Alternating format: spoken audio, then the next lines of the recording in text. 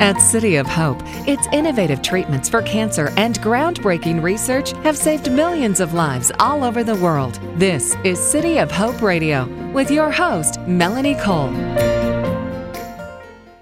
Patients with prostate cancer that hasn't spread beyond the gland itself have a broad range of treatment options, including surgery, radiation therapy, and active surveillance. However, with those treatment options comes certain side effects, such as incontinence, bowel function, and erectile dysfunction. Many men will have erectile dysfunction occasionally. However, if it becomes a consistent problem, it might be time to look to the experts at City of Hope for help. My guest today is Dr. Jonathan Warner. He's an assistant professor in the Division of Urology and Urologic Oncology in the Department of Surgery at City of Hope. Welcome to the show, Dr. Warner. So, first of all, men have prostate cancer. They have maybe surgery or certain treatments. What are some of the risks of erectile dysfunction becoming a side effect of some of those treatments? So there's several factors that really play into that, and pre-existing erectile dysfunction is probably one of the biggest risk factors for after-treatment erectile dysfunction. So a good understanding of how strong the erections are before the operation or before radiation therapy can really be the best predictor of how they're going to be after the therapy. The other factor that comes in with surgery is if the disease is not that advanced, then oftentimes we can perform a nerve-sparing procedure to spare the nerves that run next to the prostate that really control that erection. So those two factors combined are really the most important factors when it comes to post-operative erectile function. So before they start prostate cancer treatment, is this a question that is asked? Have you had erectile dysfunction previously so that you know what kind of baseline you're starting with? Absolutely, yeah. And most of the surveys we have patients fill out or the questionnaires we have patients fill out before the operation at any of the visits address this issue. But I think for patients it's also important to bring that up to the physician when you're deciding on treatment therapies. Do you feel, Dr. Warner, that this helps a patient or makes a patient decide on certain types of treatments for their prostate cancer? Do you think this is a big part of their decision, whether or not this is going to be a side effect? Because this is a big deal for men. It is, and I do think probably inappropriately a lot of men will base their treatment decision on their erections, honestly. And why I think it's inappropriate, because if we're comparing surgery to radiation, the long-term effects of the radiation, it might take more time for those to develop, but if we compare surgery to radiation, usually by about 4 to 5 years, the erectile dysfunction rates are equal. So the nerves, though you're not having an operation, the nerves are still going to be affected by the radiation negatively. And a lot of men think that, I'm not going to get surgery, I'm going to have erections, no problem, but in truth, their erectile dysfunction rates are, by 4 to 5 years, going to be the same as somebody who has surgery. So you would really like men to make this decision on their treatments, not based on this particular side effect, and to really put that aside while they consider their different treatment options. Absolutely. And I think that the side effects from surgery are very predictable and very manageable.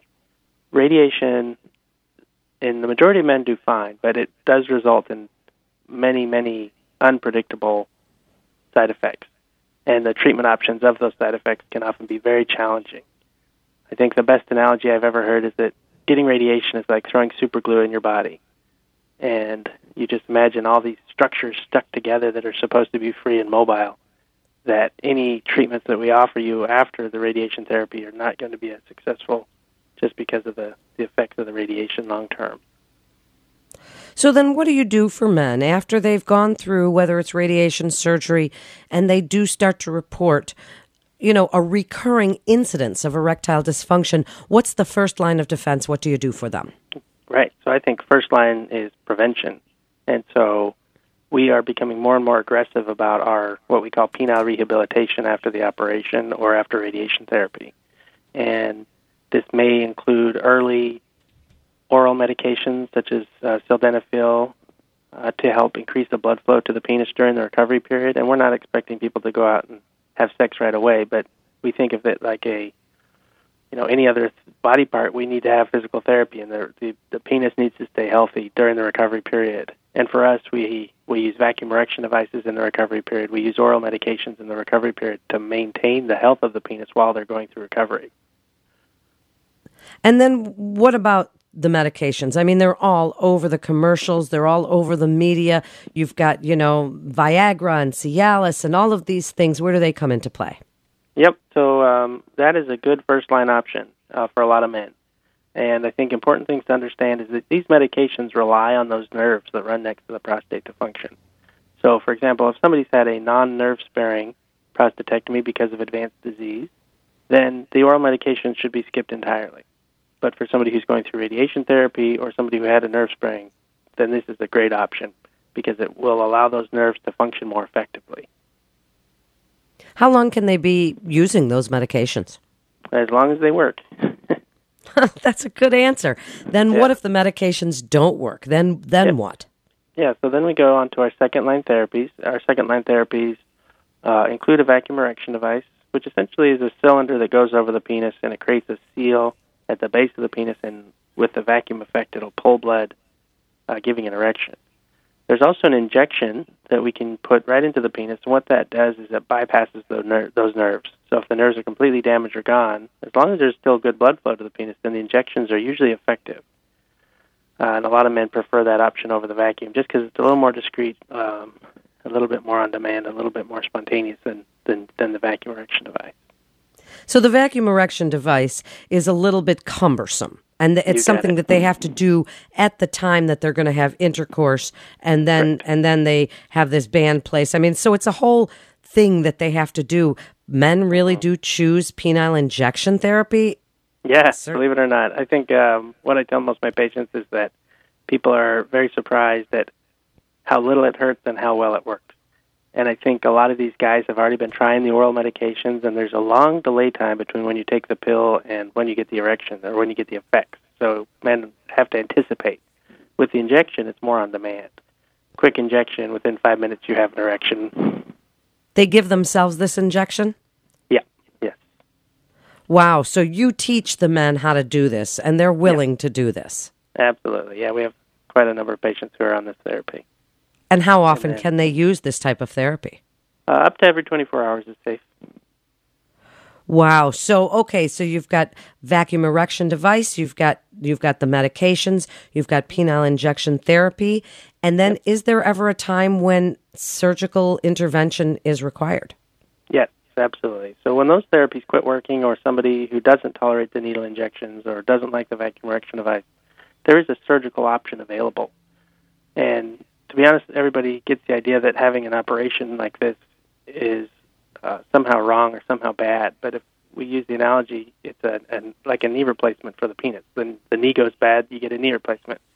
What happened to the penis is the blood flow is no longer sufficient to provide adequate erection. So we are going to replace that aspect of the erection, and it's called a penile prosthesis, an inflatable penile prosthesis. So it's very physiologic in the sense that it's flaccid when you're not in use, and then it becomes erect when you want to use it. If we compare patient satisfaction rates, comparing oral medications, injections, vacuums, and the penile implant, far and away patients are happier with the penile implant than any of the other options. And the reason is because everything is contained within the body. There's no injections, there's no pills, there's no devices you got to put on, and people are quite satisfied with it once they make that step. Does it stay in for the rest of their life? Yeah, the device, it is a mechanical device. It's got some working parts, so the expected lifespan of one of these devices nowadays is about 15 years with regular use. Then wrap it up for us, Dr. Warner, because this is really great information for men to hear, to put all these out there so that they know what their treatment options are, and the ones that they love, their partners, can also understand. Wrap it up for us in what you tell patients every single day about the side effects of prostate cancer treatments and these options that they have if erectile dysfunction is one of those side effects.